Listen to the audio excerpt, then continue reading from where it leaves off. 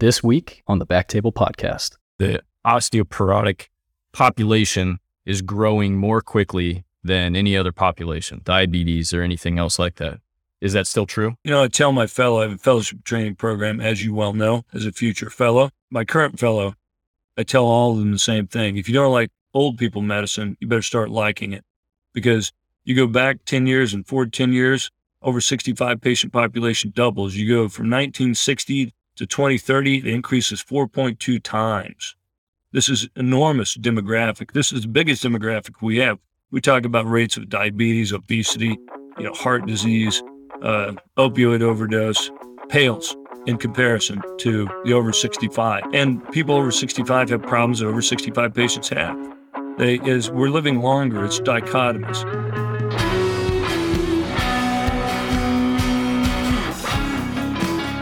Hello, everyone, and welcome to the Back Table MSK Podcast, your source for all things musculoskeletal. You can find all previous episodes of our show on Spotify, Apple Podcasts, and on backtable.com.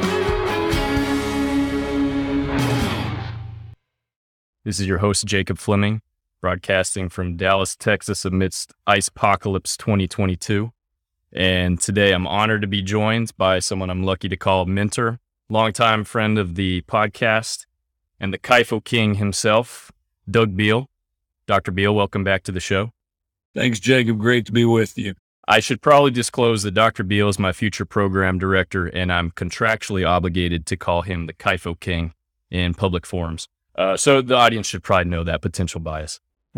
So before we start, I do want to recommend that our audience give a listen to Dr. Beall's first appearance on the podcast back in episode 94, which is still one of my favorite episodes. Speaking from experience, a lot of people heard that podcast and were just blown away to hear about a lot of the things in interventional spine that are a little out of the mainstream for IR. And one of the things I was very curious about when I heard that episode was, how do you manage to do it all? Not only are you employing these cutting edge techniques, you really take ownership of the patient from head to toe and follow them longitudinally. So when I had the chance to visit your practice, I was really impressed with just how well everything comes together. To me, it is very clear that your practice has been built around a mission. So I was hoping you could tell our listeners about your practice and what you consider to be your personal mission in medicine.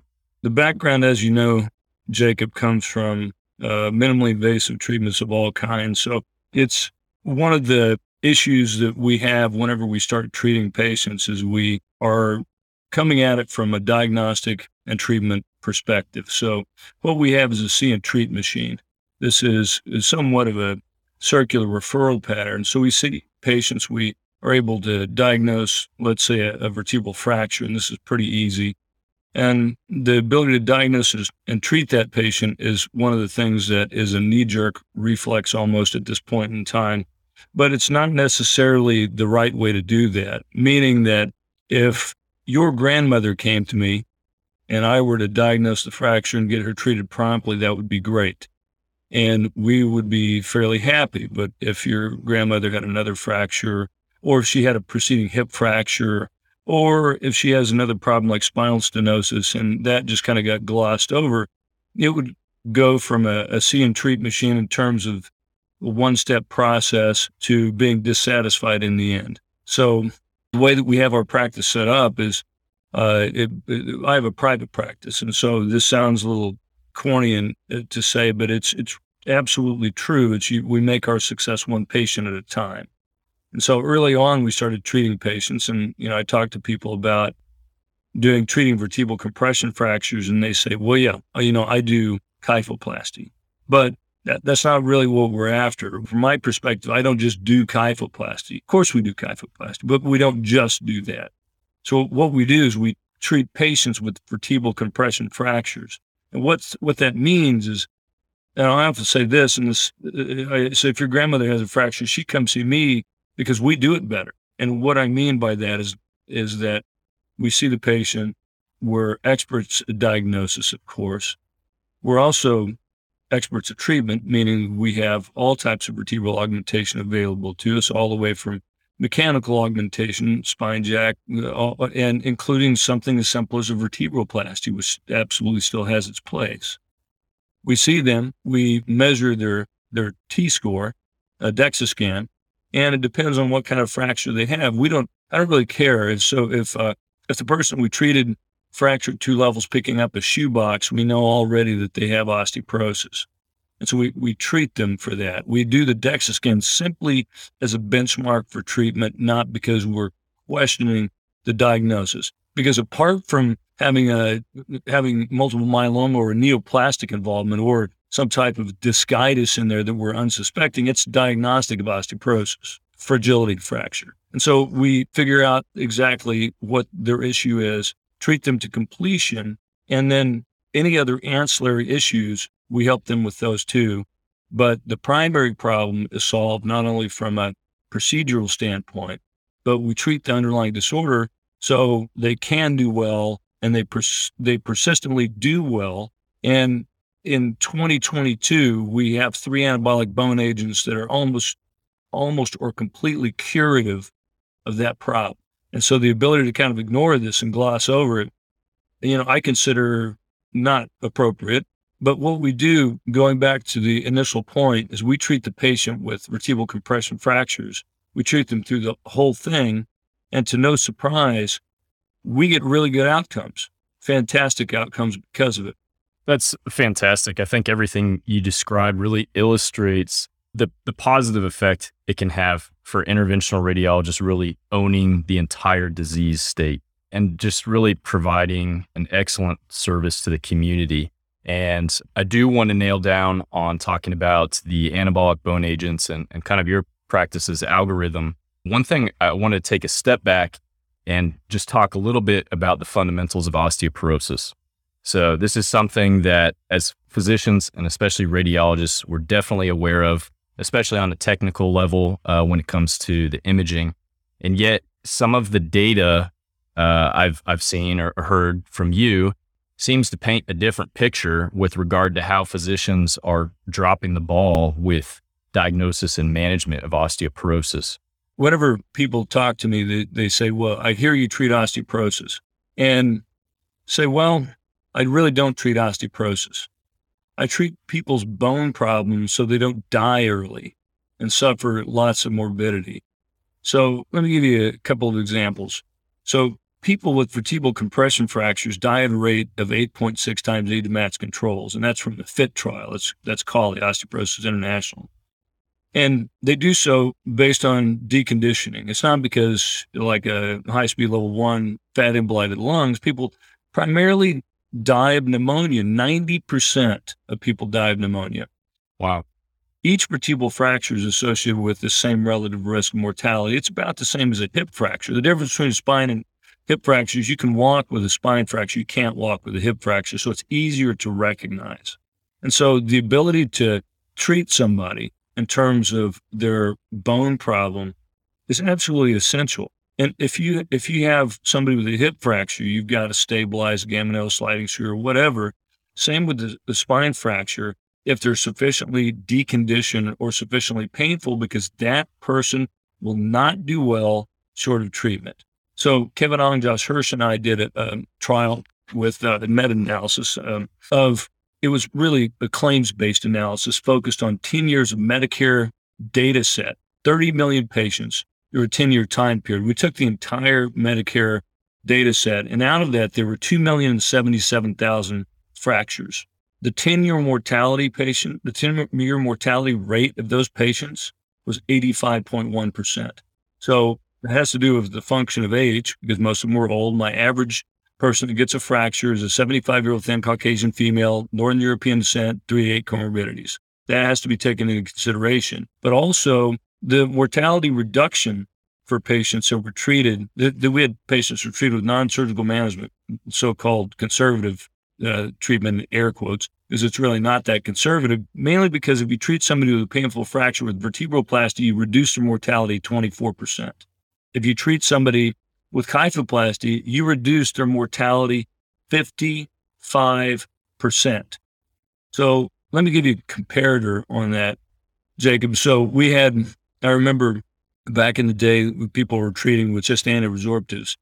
And Beall had a great meta-analysis. He said, if you treat people with just antiresorptives, the least effective of all the medication categories, you're able to reduce mortality in his meta-analysis by 11%, which is impressive in and of itself. So this kind of played out in the editorial page in the New England Journal. Authors Stein and Ray were saying, well, if we're able to reduce the mortality rate by 11%, just treating patients' osteoporosis, maybe we should rethink placebo-controlled trials for anti-osteoporotics.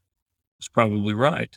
And so now that explains why in drug trials now, it's unusual to have a study in the United States compared to an active comparator to use a placebo, because, it's kind of the Helsinki doctrine of if you can use a placebo if you don't knowingly do harm to a patient. And if you're giving a placebo compared to something that provides an 11% mortality reduction, that may be doing them harm. And that's the point that Stein and Ray was trying to make, and I agree with that. Well, what about 55% mortality reduction? Should we be doing a placebo-controlled trial, a sham trial, when we know that patients get a 55% mortality reduction, which is exactly what we found in the trial that we published with 2,077,000 fractures. So this is kind of from a wide scope and scale of treating patients' underlying disorder. This is incumbent on a wide scale. So the area that we operate in, of course, is so much easier than the primary care and endocrine area. I don't see patients that come in with 3 to 8 comorbidities and a laundry list of problems as a primary care physician. I see patients that are primarily referred to me specifically for the vertebral fracture, specifically for the repair, and I'm able to, by definition, I know they're very high risk of fracture. The vast majority of these have a T-score of minus 2.5 or more negative than that. They all come in with the vertebral compression fracture, which is regardless of T-score, is a defining event. Grandma falls down from a standing height, breaks her L1. I don't care what her T-score is. According to the criteria, it's a fragility fracture.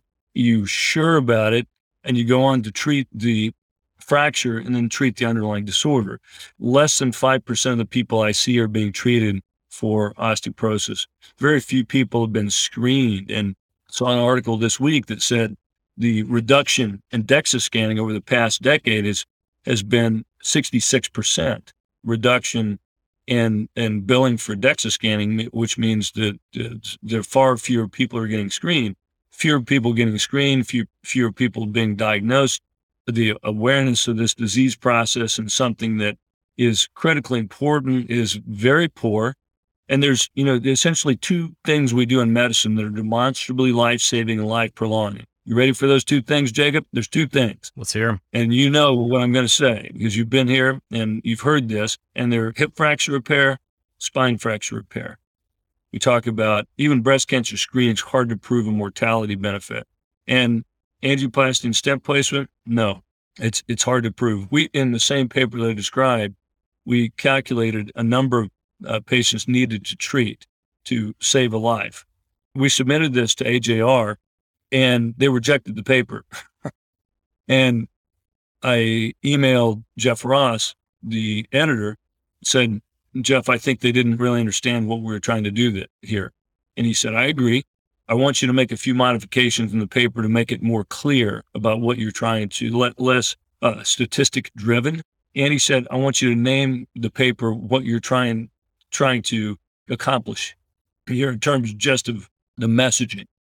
And I said, well, what if we call it the number of patients needed to treat to save a life? And he said, perfect. Do that. So we looked at a comparison of a male over 50 for a stroke and heart attack to ameliorate 1 aspirin a day to ameliorate symptoms of a stroke or heart attack. For a stroke, it was 3,000 patients needed to treat to ameliorate symptoms of a stroke. For a heart attack, it was 1,667 patients needed to treat an aspirin a day to ameliorate symptoms of that heart attack. For the number of patients needed to treat to save somebody's life, for a vertebral compression fracture, 15. So statistically, thank you very much, because for every 15 patients you're treating, you save somebody's life at 1 year. At 5 years, it goes down to 12. So this is one of the things we do that really is life sustaining and prolonging Ednan in his paper calculated the life benefit is between 2.2 and 7.3 years per patient. Why in the world would you do somebody a durable benefit like that to sustain and prolong their life and not treat the underlying disorder that produced it? If your cardiologist, your father's cardiologist, gave him an angioplasty and stent placement and ignored the fact that his triglycerides were 500 or his cholesterol was 400, just blew it off, it's fine, he'll be fine. You would be unhappy, right? If my mother goes in, she's visiting another city and happened to have and I know this is a shocker, but my mother is a thin Caucasian female, Northern European descent, over the age of 75, right? And she fell down, broke her hip, and somebody put a gamma nail on a sliding screw or a total hip arthroplasty, depending on the type of fracture, and didn't talk to her about it, the fact that her T-score was a minus 3.7 and she sustained that hip fracture from a fall from a standing height, I would be unhappy. But yet, this is what happens all day, every day. Let me give you an example. November of 2002, we had teriparatide, the first anabolic bone agent. At that time in 2002, the number of patients being treated for their underlying disorder after hip fracture was 40%. And that's bad. I think it should be as close to 100 as we can possibly get, because as I mentioned, hip fracture is easy. No, but you can't walk with it. You're there, your legs internal rotation foreshortened, acute pain, can't bear weight, fall from a standing height on the greater trochanter, hip snaps, no great diagnostic brilliance to understand that that's a major fragility fracture that needs to be treated, the underlying disorder. You go forward to 2011, that number goes from 40 to 20, half the number of people. I saw an article published in 2018 by Desai that says now there's 3% of people being treated for their underlying disorder. So November 2002, we had the teriparatide. April of 2017, we had a baloparatide, an excellent anabolic bone agent. These are trade name Forteo and Tymlos, respectively. April of 2019, romosozumab. This is called Evenity, 3 anabolic bone agents. So now, ironically, we're better equipped to treat patients than ever before, but we're not employing that at all in a condition that is easily now known, much better known, because every single paper that I've quoted in terms of morbidity, mortality, and risk reduction and effectiveness of kyphoplasty and underlying treatment has been published since the advent of the first anabolic bone agent. So we didn't know. So ironically, we were doing better when we knew far less than what we know now, and we're doing far worse knowing a lot more than we did then. And this is inexplicable to me. And I think, and I say that this at the risk of probably offending some people in our specialty, but it's our responsibility to treat these people. It's not the primary care guy's responsibility. Why don't you trade places with him, work in some, closed room shop, seeing 40 patients a day, having somebody look over your shoulder and make sure you're tapping things into the EMR correctly. And you got a laundry list of 8 problems per patient. No, I mean, we're in the scenario is that we really understand this, and we should understand the treatment, but we should also understand the treatment on the back end. This is something that we're not taught in our fellowship. We're not taught in residency.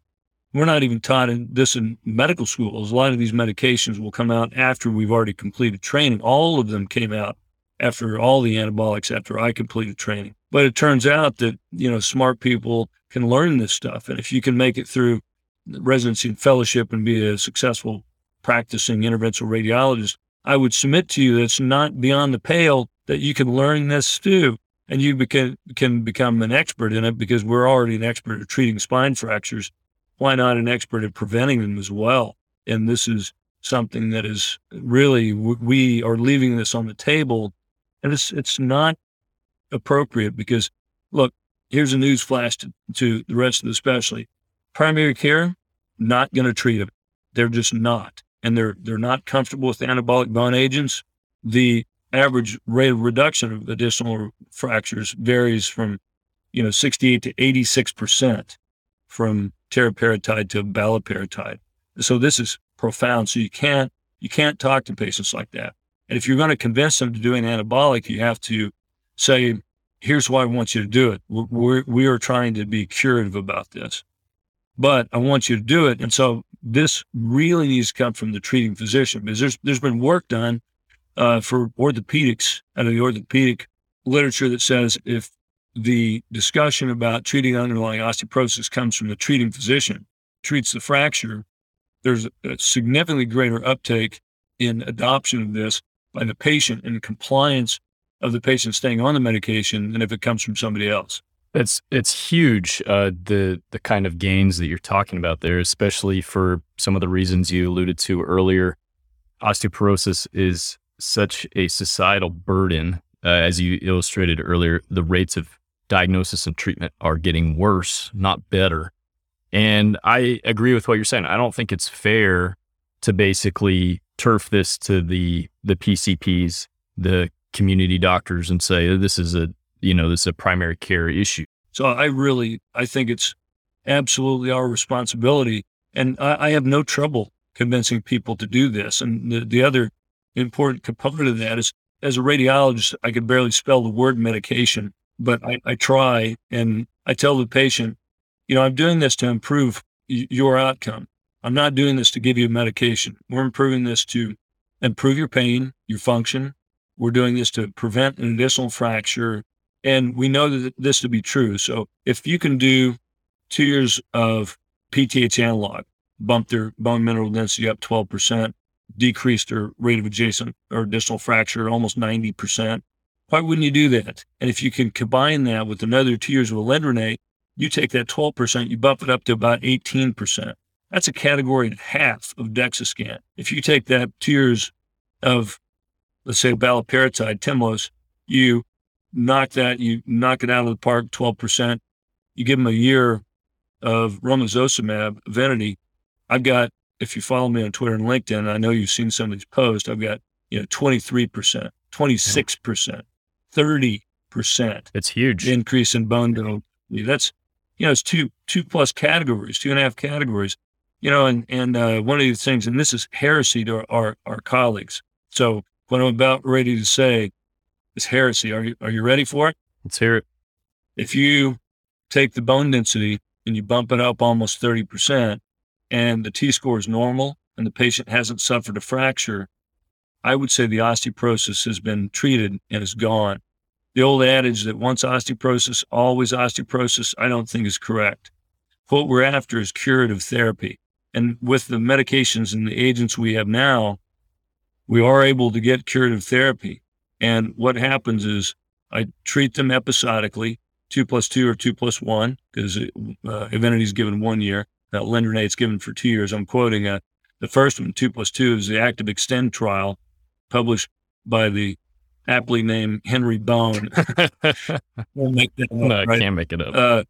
And is Paul Miller, Fisher Cosman, and Henry Bowen. And then the second one is not published data. This is using Evenity after Tymlos primarily. And then once we've treated their osteoporosis, take them off their medications and put them back to screening every 2 to 5 years. And many people, after having taken calcium and vitamin D, just don't feel comfortable. They apparently become emotionally attached to their vitamin D and just don't want to. And I'm not opposed to that, but I kind of lower it. I take it from average of 5,000 units a day down to 1,000 to 2,000 international units based on where their vitamin D level is, and just kind of leave them on that. But that's there are very few people. There's nothing you can do about hypercholesterolemia. You stop taking your anti-hypercholesterolemic drug, it goes back up. Hypertension, same thing. Get off your antihypertensive, it goes back up. Osteoporosis, you treat it and you keep it. You keep that benefit forever. And sure, it will trundle down because the x-axis on the DEXA scan is age, and it sure will trundle down over time. But once you bump it back up, I said this is age, and it goes down over time. Increase your bone mineral density 20% is like de-aging your bones 30 years. Trace it back.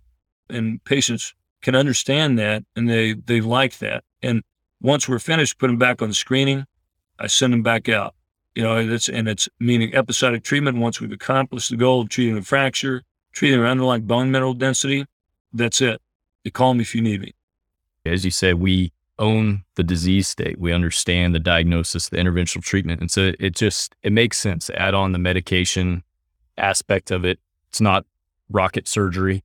And you're kind of offering the whole package. And that's so huge, I think, especially in a lecture I heard from you a while ago. I think you discussed, and I'm curious if this is still the case. I think it probably is, that the osteoporotic population is growing more quickly than any other population, diabetes or anything else like that. Is that still true? I tell my fellow, I have a fellowship training program, as you well know, as a future fellow. My current fellow, I tell all of them the same thing. If you don't like old people medicine, you better start liking it, because you go back 10 years and forward 10 years, over 65 patient population doubles. You go from 1960 to 2030, the increase is 4.2 times. This is enormous demographic. This is the biggest demographic we have. We talk about rates of diabetes, obesity, heart disease, opioid overdose, pales in comparison to the over 65. And people over 65 have problems that over 65 patients have. We're living longer. It's dichotomous. So I treated a patient this week, saw a patient Monday, and she's 86. Talked to her about anabolic bone age. So I struggle with this. And often I say, borderline inappropriate things to patients that I love to like, how much longer are you going to live? And because, you're 86, you get a little hypertension, you're shooting at 3 digits. And I learned early on, I had a lady that was 82, said, because one of the best estimates of life expectancy is age of same-sex parent plus 5 years, provided they don't get cancer, trauma, something like this. I said, well, how long did your mother live? She said, mom's 102. Like, still alive. Still kicking. Okay. Well, guess that answers that question. But, so a lady, 86-year-old Caucasian female, a little bit of hypertension, fixed 3 of her spine fractures, mid-thoracic spine, recovered very quickly from the impending pneumonia that was about ready to take her down and loosen her grip on the edge of the sink to go down. And so she's doing well.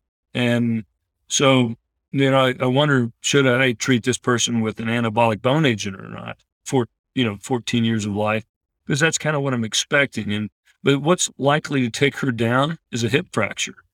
I mean, right? That's what's likely. She'll be putting around 93, 94. She's still doing great, living independently, fall down, break her hip, and, be found later on, not able to get to the phone, or, just start the cascade of deconditioning. So who has a greater life expectancy, her or my 58-year-old, 100-pound overweight, male, hypercholesterolemic smoker that doesn't do anything I tell him to? Well, probably the first patient. So it's difficult to know exactly what to try to do the right thing. But this patient population, the people we have are dichotomous. I mean, either they die early of some of the conditions of modern society, or they tend to do pretty well and they get life-saving things like hip and spine fracture repairs. Maybe they have a bypass and never have that heart attack that was impending. And, we're seeing lots of people that are able to live really good quality life later on. And I tell them, look, I'm not treating your fracture. I'm not giving you underlying anabolic bone agent for you to just sit around. I mean, I want you up and around. I want you to be a productive member of society. And I kind of want you to be able to live out the rest of your life. And, if you die of doing something totally inappropriate at age 101 and get caught doing it and it's a disaster and you end up dying for that way, then I'll consider our treatment a success. That concludes part 1 with Dr. Doug Beall. Stay tuned for part 2 coming out soon.